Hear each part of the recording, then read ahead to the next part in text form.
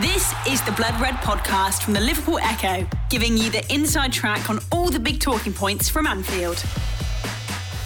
Hello and welcome to the latest Blood Red podcast from the Liverpool Echo. I'm Matt Addison with Paul Gorst and Theo Squires alongside me here as we analyse the disappointing defeat to Southampton and look ahead to what that means for Liverpool moving forward.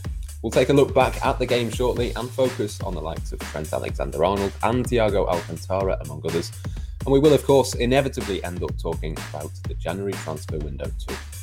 Gorsty, I'll come to you first on this one. I mean, it was a poor Liverpool performance. There's no getting away from that. But what did you make of the game overall? It was a weird one because at half-time I'm thinking Liverpool are a goal down. They haven't played particularly badly. They haven't played well by any stretch.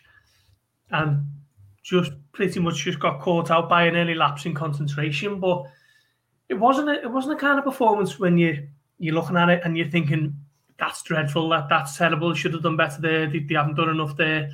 It was just a nothing performance, just a complete meh of a performance, if that is a bit of a strange way to sum it all up. But I just thought they got caught early on by the goal and never really looked like getting back into it. Too many players were just fives, struggling to get sixes, weren't they? There wasn't any sevens at all, apart from maybe Sadio Mane. I don't think it was a performance where, you know, he's looking at Doherty's ratings and he's handing out twos and threes. It was just a middle of the road, nothing performance that was punished by an early lapse in concentration. And Liverpool didn't deserve anything from it, I didn't think. Just a continuation of a theme that started probably from about 15 minutes against West Brom. Liverpool have been dealt a really kind hand, to be fair, with the schedule over Christmas. But it seems that the more favourable it gets for them, the worse they play. You know, they seem to perform and turn up when backs are against the wall and you've got several players out missing. It's kind of the opposite. Once the players are coming back in and the fixtures are easing up, they're turning in worse performances. And it's a really strange one because the West Brom game was only the 27th of December, and now where are we? Liverpool lost last night on the 4th of January, and in the space of 8 days, okay, they're still top of the Premier League, but they've had 3 results that could derail their season. They really need to snap themselves out of it and get themselves back into some sort of form. But with the FA Cup coming up on Friday, I don't think that's going to be the one that's going to kick them back into it. I think all eyes now are on January the 17th at Anfield when Manchester United come to town. Liverpool have had spells in the past, haven't they, Theo, where they've had 2 or 3 results, like Gorsty said, where it sort of derailed them a little bit. I suppose the positive thing is that if this is Liverpool's blip, then they are still top of the table and everyone else seems to be in a similar sort of situation this season. Yeah, it was always going to be the case this season that you're going to have inconsistencies and these freak results against the lesser teams. I suppose they're not even freak results now because there have been so many of them. I think it was Doyley's piece, was it, where he said, when does one of those nights just become one of those seasons? Because it is affecting everyone. I think what was different about last night compared to the last 2 games is against West Brom, you think Liverpool probably did enough work. They should have won. They didn't take the chances. Against Newcastle, should have won, didn't take chances. But against Southampton, they didn't create anything at all. There can be no qualms about losing that game. They just didn't look up for it. And I think where Mohamed Salah was so sensational earlier in the season, where he's pretty much scoring everything he touched, he's lost a bit of sharpness or something in the last few games. So like we saw him miss a couple of good chances against Newcastle. And last night, it's like he was almost overthinking everything, wanting to take an extra touch in the box to walk it in. And then Ryan Bertrand's coming in, sliding in, taking it off his toes. And there was one that struck me, I think, in the second half where he's got it on his left foot, and rather than seeing if he can bend it in the top corner like he did against Crystal Palace only a few weeks ago, he's tried to find Sadio Mane with a pass and he's lost it.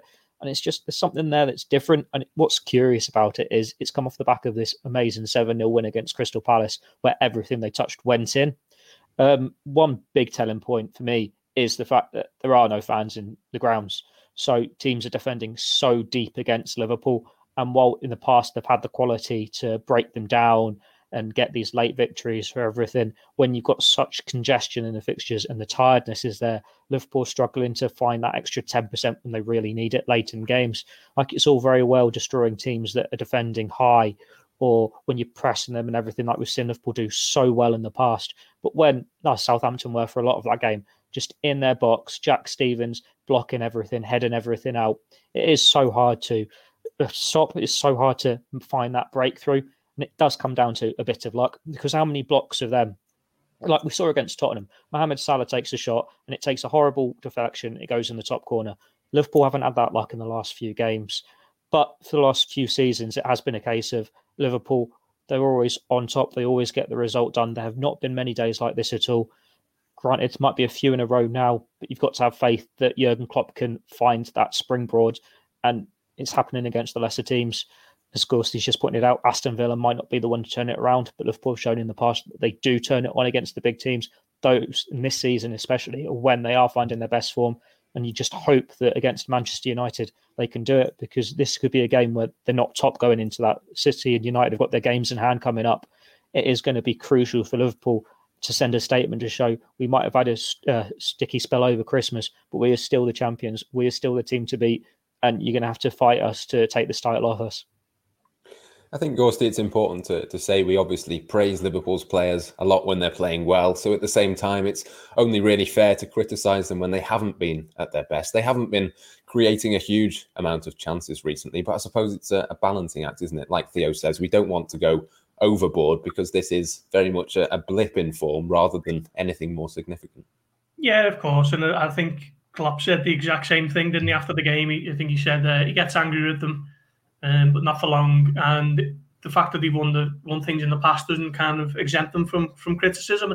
I'm not sure that Liverpool have been vastly below par over the last 3 games. And quite rightly, we're critiquing that performance, aren't we? You know, we've done nothing but shower Liverpool with praise for the best part of 3 years now on this podcast, and they are in a bit of a dry patch and a sticky spot, and it's something that you're not used to seeing with this Liverpool team. I think even last season, when they weren't playing well, they were still coming away with victories and 3 points. But this season doesn't really seem to be the case. It's almost if Liverpool don't put in a top performance and one that is worthy of the points, then they don't get them. And maybe it's just a little bit of leveling out, because let's face it, last season, for how good it was, it's something that Liverpool fans will remember forever, that season where they went, they won the league by 18 points and they were 25 cleared before there was a lockdown in March. They'd lost only 1 before then, and those seasons don't come around very often. I think it would be once in a generation that we're seeing that kind of performance across a 38-game season. So I think expectations need to be tempered a little bit by the fact that what I've just said there, it's a bit of an anomaly of a season, plus the fact that we played a lot of games, they've had lots of injuries. VAR is obviously a big factor this season. No fans, as Theo points out. It's there are plenty of factors as to why Liverpool aren't quite sparkling at the moment, but I still think, even though you can't really put it down to the last 3 results, I still think Liverpool's major problem is the fact that they don't have any centre-backs. Okay, they're not firing on any cylinders at the moment, let alone all, but I think long-term, I think that will even itself out. Liverpool have got too much firepower for that to be a problem for too long. But I think as long as you're playing central midfielders, key central midfielders in defence, that has a massive impact on what happens in midfield, and it's just a knock-on effect that I think needs addressing sooner rather than later. Yeah, Henderson and Fabinho, Theo, that was the experiment that Liverpool did. It didn't really work, did it? As Gorsty said, it wasn't really the fact that they didn't play well at centre-back. It was more what they missed further forward. But, that was the 10th different centre-back partnership in 17 Premier League games so far this season. That pretty much just sums up the problem that Jurgen Klopp has got. Yeah, it very much does so. And it's also a case of how many games are coming thick and fast and how he's had to make those changes. Like, we can look to the fullbacks. Andy Robertson has probably had one of his best spells of form for Liverpool, but it's complete opposite for Trent Alexander-Arnold on the other side. And it's like, when you have that inconsistency in who you can play in defence, there is going to be uncertainties in your back line. And it's the goalkeeper as well, because Alisson's had his spells out. and it just breathes that uncertainty through the whole team. And it isn't just defending, because for the majority, Liverpool might make the odd mistake here and there, but you're not thinking, despite the players that are there, oh, that is a really bad defensive error. It's just what they're missing elsewhere. Like Jordan Henderson, he's been so good for the past 18 months, 2 years, as this leader in midfield, as this box-to-box option, urging his team on. Fabinho, exactly the same. The two midfielders Liverpool have been able to count on most for consistent performances, along with Gini Wijnaldum. Alex Oxlade-Chamberlain, Thiago Alcantara, both coming back from injury. It was always going to be a big ask for them to go and replace those players, that physical presence in the midfield. And it's just Liverpool are having to do horses for courses, and it's gone to the stage now where they are missing those options elsewhere. Like, as much as you can say you miss Virgil van Dijk, it isn't defensively, it's what else he offers the team. It is that leader, that winner at the back, urging everyone else on, reading the game, demanding this and that from his teammates the same way Henderson does in midfield. But it's also what he offers offensively. Like, how many times did Liverpool send in cross after cross last night, and you just never felt they were going to score? You never felt anyone was going to win a header there.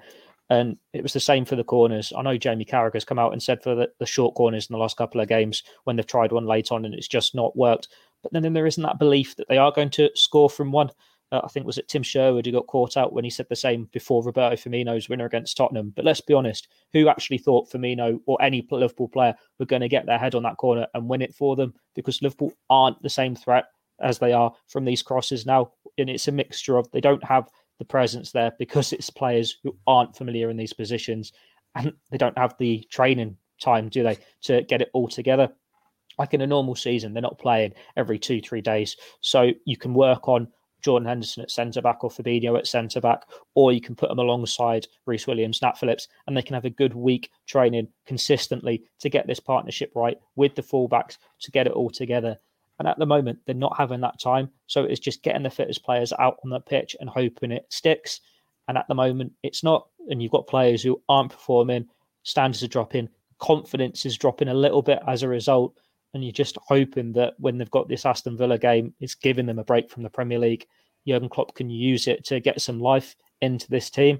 But I'd like to think they're past the worst now. Like Christmas, New Year, it is always so busy and so challenging on players due to that fixture congestion. In a normal season, we see players rotated, and it was going to be worse this year. We all saw it coming, and it's just disappointing when it has happened, but it's not a surprise. Now they get that little bit of an ease up. You're hoping they can find that second wind, find some form in the league, and then when the Champions League starts, that can give them some real fire in the belly to go again for the rest of the season.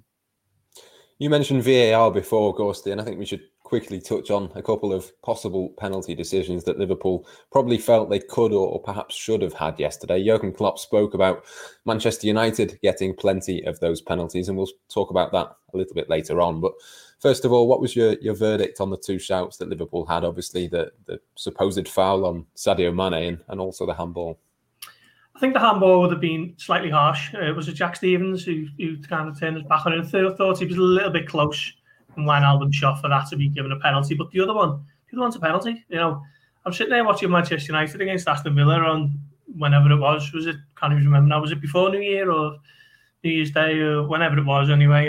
And seeing Paul Pogba goes over in the box and that's given us a penalty. And there's not much difference. You know, it's almost an identical kind of situation, other than Mane's going down the line and Pogba's cutting across the box. You know, one's a penalty and one's not, and it just seems to be the way the luck is turning for Liverpool at the moment. I was surprised by Klopp mentioning that with United, actually, because he didn't make too much of it, but he doesn't need to for that to be made into a bigger deal. You know, kind of beyond our pages in the national newspapers and you know the other websites and so on. So I was a little bit surprised by that, but does he have a point? This season, I think United have only had one more penalty than Liverpool, but across the wider debate, United have had 40 odd compared to how many that Liverpool have had. Jordan Ole Gunnar Solskjaer's time at United, never mind just how long Klopp's been at Liverpool. So you know, I'm sure we're gonna get onto it in a bit, but for me, the Mane one from I can't remember who it was now. It wasn't Valerie, was it? Whoever it was. Walker Peters, yeah, that was it, from Kyle Walker Peters. That for me was a penalty, and I wasn't surprised to see it not given because that seems to be the way certain decisions are going against Liverpool at the moment. But for me, that was a penalty. I just don't know what penalty. I just don't know what is a penalty anymore. Like, you're watching games and you're seeing the same instance time and time again, whether it's a challenge, whether it's a handball, and when the VAR comes into it or not. VAR is supposed to be there for what is clear and obvious, and if anything, it's had the exact opposite effect.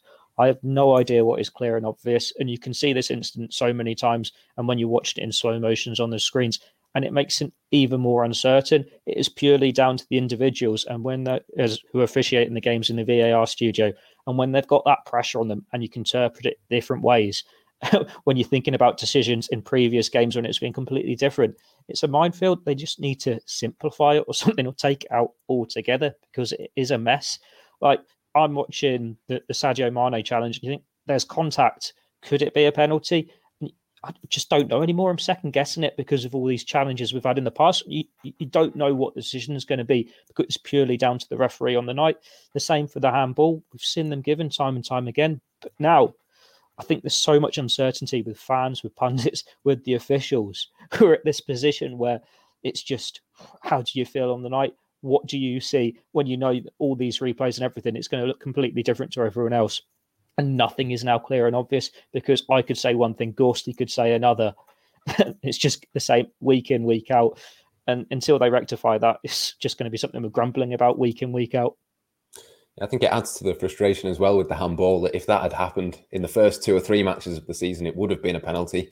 Since then, of course, the rules have been changed mid-season. But just you mentioned before the statistics, Gorsty. Ian Doyle's written a piece this morning. He says that since Solskjaer took over, there's been 42 penalties in 117 Premier League games for Manchester United. Jurgen Klopp, of course, has been in charge much, much longer. Liverpool have had 46 in 291 games. I mean, the statistics there are pretty stark in terms of the difference, but I suppose it's quite difficult to sort of work out exactly why that is, because, you know, we don't want to point fingers of bias or anything like that, but it is a strange statistic. Yeah, it really is. I mean, just going off those figures there, roughly, United are getting almost 1 in 2, isn't it? And Liverpool are getting 1 in 6, roughly, which is strange, because Liverpool would spend just as much time as United do it in the penalty area, particularly with the speed that they've got from Mane and Salah. It's a really quirky statistic, isn't it? And watching United, particularly towards the back end of last season, they saw them quite a lot in the Europa League and the Premier League, because pretty much every game was on at the time, and they seem to be getting one at every game. It really was strange how it was happening, and they're not always stonewallers. Sometimes they are definite ones, and it's tough to put your finger on, isn't it? But those stats there, as you say, are very stark, and it's interesting to see why Liverpool aren't quite awarded as many as United, because it does seem to be a tactic of United. One thing I would say is they seem to get in the box and don't necessarily take a direct route to goal. They tend to keep it in the penalty area for as long as they can, and maybe invite 1 or 2 challenges to get the body in as much as they can, and they don't take any hesitation to go down. And I suppose that the way the game is now, you'd be naive to stay on your feet too much. I mean, I'm still puzzled as to why Liverpool didn't get 1 at Newcastle when Carl Darlow had all the Sadio Mane's leg, and if he'd have made more of that, then Liverpool probably would have got a penalty. But he didn't get 1 then, he didn't get 1 last night. It always seems to be Mane at the moment, doesn't it? And I mean, you're hesitant to point out any kind of bias, because I think once you start talking about that kind of stuff, you're heading into unstable ground. But it is interesting that Liverpool aren't getting anywhere near as much penalties as United across that same time frame, when they are generally outperforming them points wise, and you know they've been at the top of the Premier League for longer. What's curious for me looking at it is when you look at the front threes of both teams, it is similar in how they play, at the extent that it's quick, pacey players who want to get forward, they want to get in the box, and they're going to get lots of chances. So it's like Mohamed Salah, Sadio Mane in the box. It's the same as Martial or Rashford. They are going to invite challenges. They are going to be having players clipping their heels or whatever to stop them, because they are players that cause fear. But you never hear people say Marcus Rashford's a bit of a diver or Anthony Martial's a bit of a diver, whereas Mohamed Salah has had that narrative against him pretty much ever since his first season with Liverpool.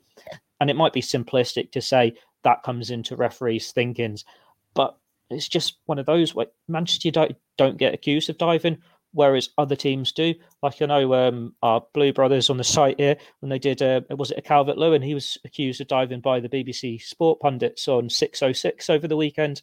And like Richarlison always gets this. Wilfried Zaha's another one. These teams don't get the penalties, whereas Manchester United, they never get the same accusations. And so, well, quick players in boxes are going to get fouled. There is going to be contact. They are going to go to ground because they know if they go to ground and there's contact, that they might win a penalty. But it's fine for one player to do it and it's not for another.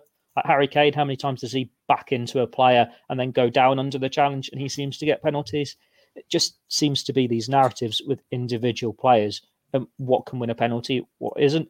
And Mohamed Salah, Sadio Mane, maybe that is the feeling now, that they do go down too easily, but if they don't go down, they don't win anything. It's very odd. It's certainly another inconsistency along with VAR that you just cursing and frustrated because it depends on day-to-day basis what's going to get given. The Blood Red Podcast from the Liverpool Echo. Certainly plenty of frustration in that regard, but we will move on a little bit from refereeing decisions and we'll talk a little bit, Ghosty, about Thiago Alcantara. He was the name that everyone was waiting to see, but he didn't quite follow the script in the end. In the space of 5 minutes, a national lockdown had been called, Liverpool had conceded a goal, and Thiago Alcantara was on a yellow card. Yeah, baptism of fire for English football, wasn't it, really? And you think that give away the foul, concede from it, and then goes into heavy-handed and picks up a booking. Look, I mean, you can't criticise Thiago. It's only his second Liverpool start. It's his first 90 minutes since the Merseyside derby back in the middle of October. But again, I think it comes back to the point I was making before about having maybe Henderson in defence when he would be a lot better served in midfield. I mean, I don't know what Nat Phillips why Nat Phillips was left out of the game yesterday, other than the fact that Klopp's made the point before that he's not quite, a top player in possession, but that's fine. He doesn't need to be. He just needs to keep it simple and give it to Fabinho next to him, or maybe Henderson, or Thiago is the ideal one. 5 yards ahead of him, isn't he? So I think if Thiago had been in there with maybe not Oxlade-Chamberlain, who was making his own start this, his first start, I think we might have seen him show up a little bit more and put in a little bit more of a reluctant to say better performance, but I think he might have had a little bit more influence on the game had he had Jordan Henderson alongside him yesterday. I think it was a little bit difficult in there, as I say, with Oxlade-Chamberlain, who hasn't started all season, Wijnaldum, who pretty much starts every game, he might be feeling the effects of a little bit of burnout at the moment. So I think it all has a knock-on effect, and Curtis Jones is another one who's played a lot of football, so maybe Klopp was reluctant to give him the nod, and Naby Keita's injured, and it's all, as I say, it's just like a domino effect that stems from that centre-back position. So, he'll enjoy better days, no question. He's a world-class footballer, and I can't wait to see what he's going to be capable of between now and May and the rest of his Liverpool career. But it was a tough, bit of a baptism of fire for him on his return to action. There was a few sort of suggestions, and I'll stay with you for this, Ghosty. I mean, there was a few suggestions that he maybe would be better suited playing slightly further forward for Liverpool. Do you think we maybe saw that, or do you think that the number 6 role is something for him further forward? It just maybe wasn't the right occasion for him to show that. Yeah, I think where he plays is, you wouldn't want to move him out of it, would you? Because that is where he's made his name. That is why he's got the reputation he has. He's a 2-time Champions League winner. The only other 2 clubs he's ever played for are Bayern Munich and Barcelona. And I think there's a genuine case to be made, certainly in the Premier League era, that he's the most high-profile player that Liverpool have ever brought in. So I wouldn't want to be chopping and changing with his best role too often, too quickly. Just let him bed in and get his feet under the table, and then we'll start to see why he's so revered. And I think anyone who's followed European football for a number of years knows how good he is and how good he will be. So there's no real concern over that from my perspective. It's just maybe not the game for him. And it's easy to say that now with hindsight, because I think everyone wanted to see him thrown in and let's see what he can do, because they've waited so long to see him in a Liverpool team from the start. And just a tough night for him, like it was for pretty much everyone else. So no real concerns for me, but just as I say, he's just been a victim of circumstance where Liverpool have got no centre back, so they're playing two midfielders in there, and he's been left kind of manning the fort at a time when others are, for various reasons, are struggling themselves. It was a difficult night as well, Theo, for Trent Alexander-Arnold. He's not been in the best of form of late. I mean, there's a couple of things to sort of unpack in that regard. I mean, first and foremost, are you concerned at all about his form? And secondly, how do you get him back into form? Do you take him out of the team, or do you sort of let him play his way back? Concerned about his form in the moment, yes, but long term, no. He is a world-class footballer. On his day, he's one of the best fullbacks in the world, and he has had a sensational career to date. For someone so young to have won the Champions League, to have won the Premier League, to have played a World Cup, it is the start of this brilliant Liverpool career, this brilliant career in general. And you know he's going to win trophy after trophy as he goes along and just pick up all these individual awards. But it's not happened for him this season. And I think it's partly the schedule. Like, he got injured in pre-season when it was a brief pre-season anyway, and he's never had a chance to get that fitness levels up. But he's been thrown in the deep end because Liverpool have had players missing and they've had to play him. And then teams playing differently. He's not getting the assists. He's been targeted a bit more defensively. And it's all just come together. It's not been great for him. It's a hard one where if you take him out, Liverpool still lose something. Like, him and Andy Robertson are sensational in what they offer in attack when they're on form and what they can do. And even when they're not on form, there's still an upgrade on, say, a Nico Williams or a James Milner in those roles. So it's hard to give him that air to breathe, to try and take him out the spotlight. But then Liverpool have been trying to play him into form for a while, and it's not happened. But it's easy to forget. He is still a very young footballer. I remember Steven Gerrard when he was breaking through, I think 2002, 2003. So he'd won the treble in 2001, been PFA Young Player of the Year, and then he gets an injury that rules him out of the 2002 World Cup. And then he had a pretty poor 2002-2003 season. I think it was against Basel when Liverpool got knocked out of the Champions League. He was like substituted at half-time, and Gerard Houllier took him out the spotlight. Well, within a year, he's Liverpool captain. Within 2 years, it's Istanbul, and he's one of the best midfielders on the planet. He had such talent, obviously. You knew he was going to find his feet again, and it was just a case of getting it back into him. And Trent's the same. We all know the talent he's got. We all know what a world-class player he is going to be and how great he is going to be for Liverpool. It is just riding the storm. And in Jurgen Klopp, he's got the best manager for him, because you know how good man management is with Jurgen Klopp. You know how all the players love him, whether he'll put his arm around his shoulder or shout at him a bit. Jordan Henderson in particular has given Trent a mouthful in the last couple of games. And there is something there that's not right. But between them, they'll get it right. He might not be in the best form now, but I'd be very surprised if we're saying the same about him in April, May. Hopefully this is the bad form of his Liverpool career out the way, as Gerrard did in 02-03. And now for 10, 15 years, we can just see one of the very best players that the club's ever produced win trophy after trophy and write his name into the record books. It's always worth having him on the pitch, isn't it? Just for those assists and everything that he does offer, even when he's not quite at his best. In terms of Liverpool more generally, though, Ghosty, there is a little bit of a trend in terms of their away form. 1 win in 7 now for them on the travels. Without fans being there, it shouldn't really be as apparent, that difference between home and away. So what do you think it is? Do you know what? I can't put my finger on this. I'm going back to, I was there at Stamford Bridge when Liverpool came up against Chelsea, and there was so much concern because Matip and Gomez were injured, so Van Dijk was alongside Fabinho, and you think now if that was your option, Liverpool, you'd think Liverpool would coast to the title. And Liverpool was superb. You know, Chelsea were the new boys on the block, as it were, with spending all that money, and Liverpool just completely took the fight to them and come away comfortable winners. And I remember coming away from Stamford Bridge thinking, okay, this is a different season in terms of probably going to play the majority of the season with no fans, but this Liverpool team are still the best team around. It doesn't really matter where they go, they still show up. And since then, it hasn't really been the case. You know, we can say they were incredibly unlucky in the Merseyside derby, of course, with so many decisions that went against them. Manchester City, they were out on their feet, but still managed to get a really good draw. But then from there, it's been really poor. I mean, they they were unlucky against Brighton with another couple of decisions that went against them, and Fulham, they really didn't show up. Fulham was the one for me that I started to get a little bit concerned because, Fulham were really struggling at the time, and it looked like pretty much a gimme, and Liverpool were lucky to get a draw that day. And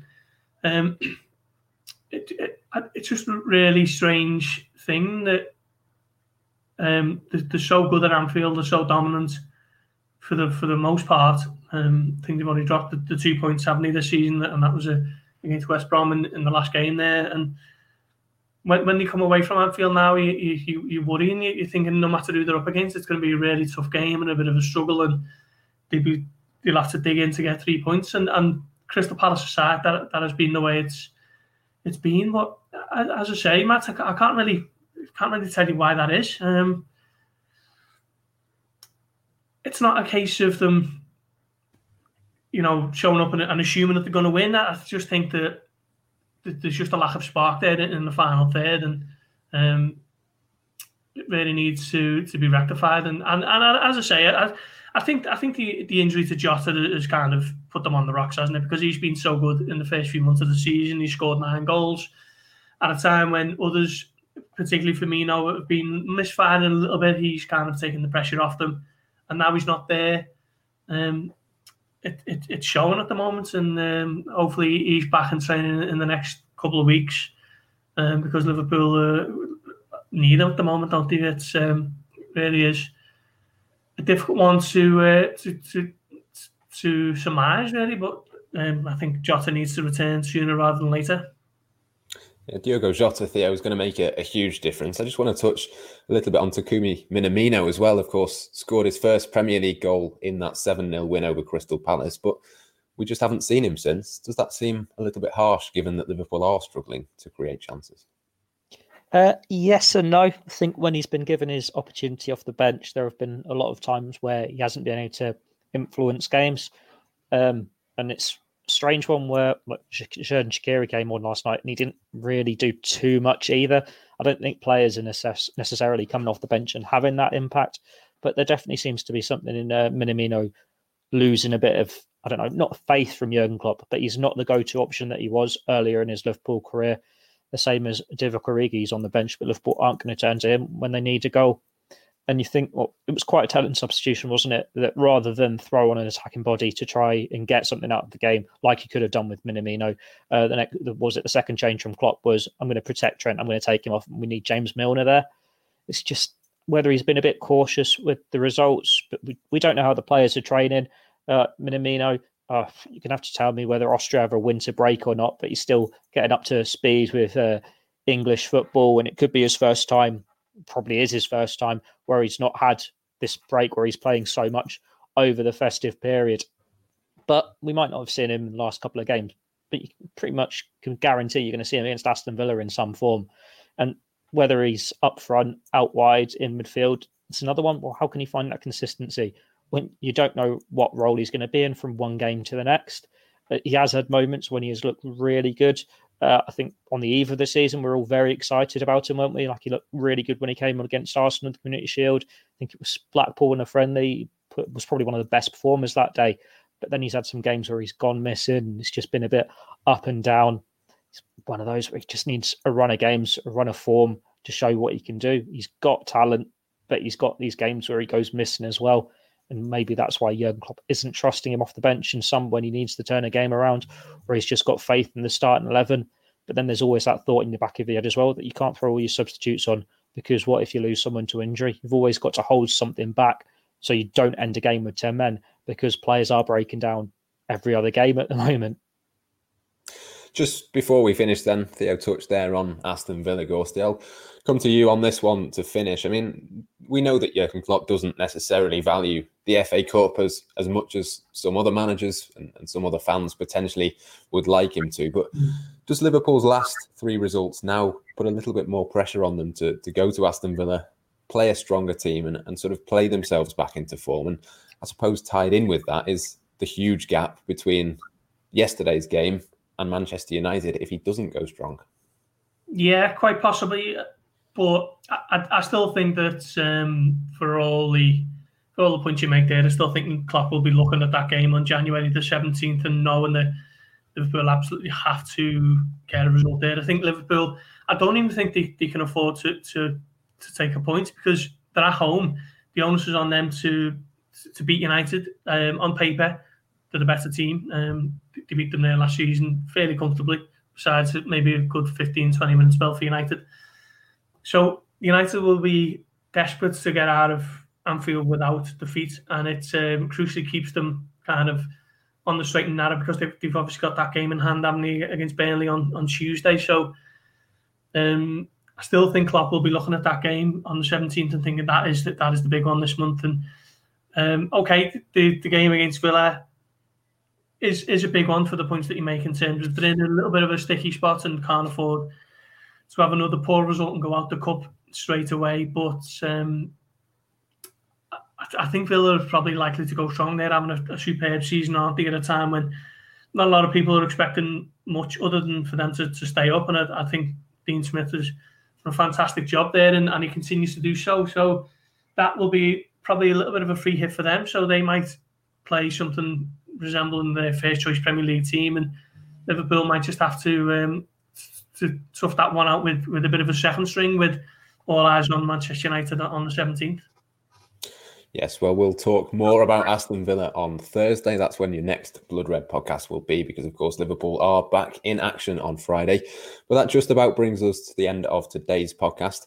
Analysing Anfield will be with you on Wednesday as Josh and Dave get stuck into the data and statistics behind what we've spoken about today. For now, though, from myself, Matt Addison, from Paul Gorst and from Theo Squires, until next time here on the Blood Red channel, thank you for joining us and goodbye for now.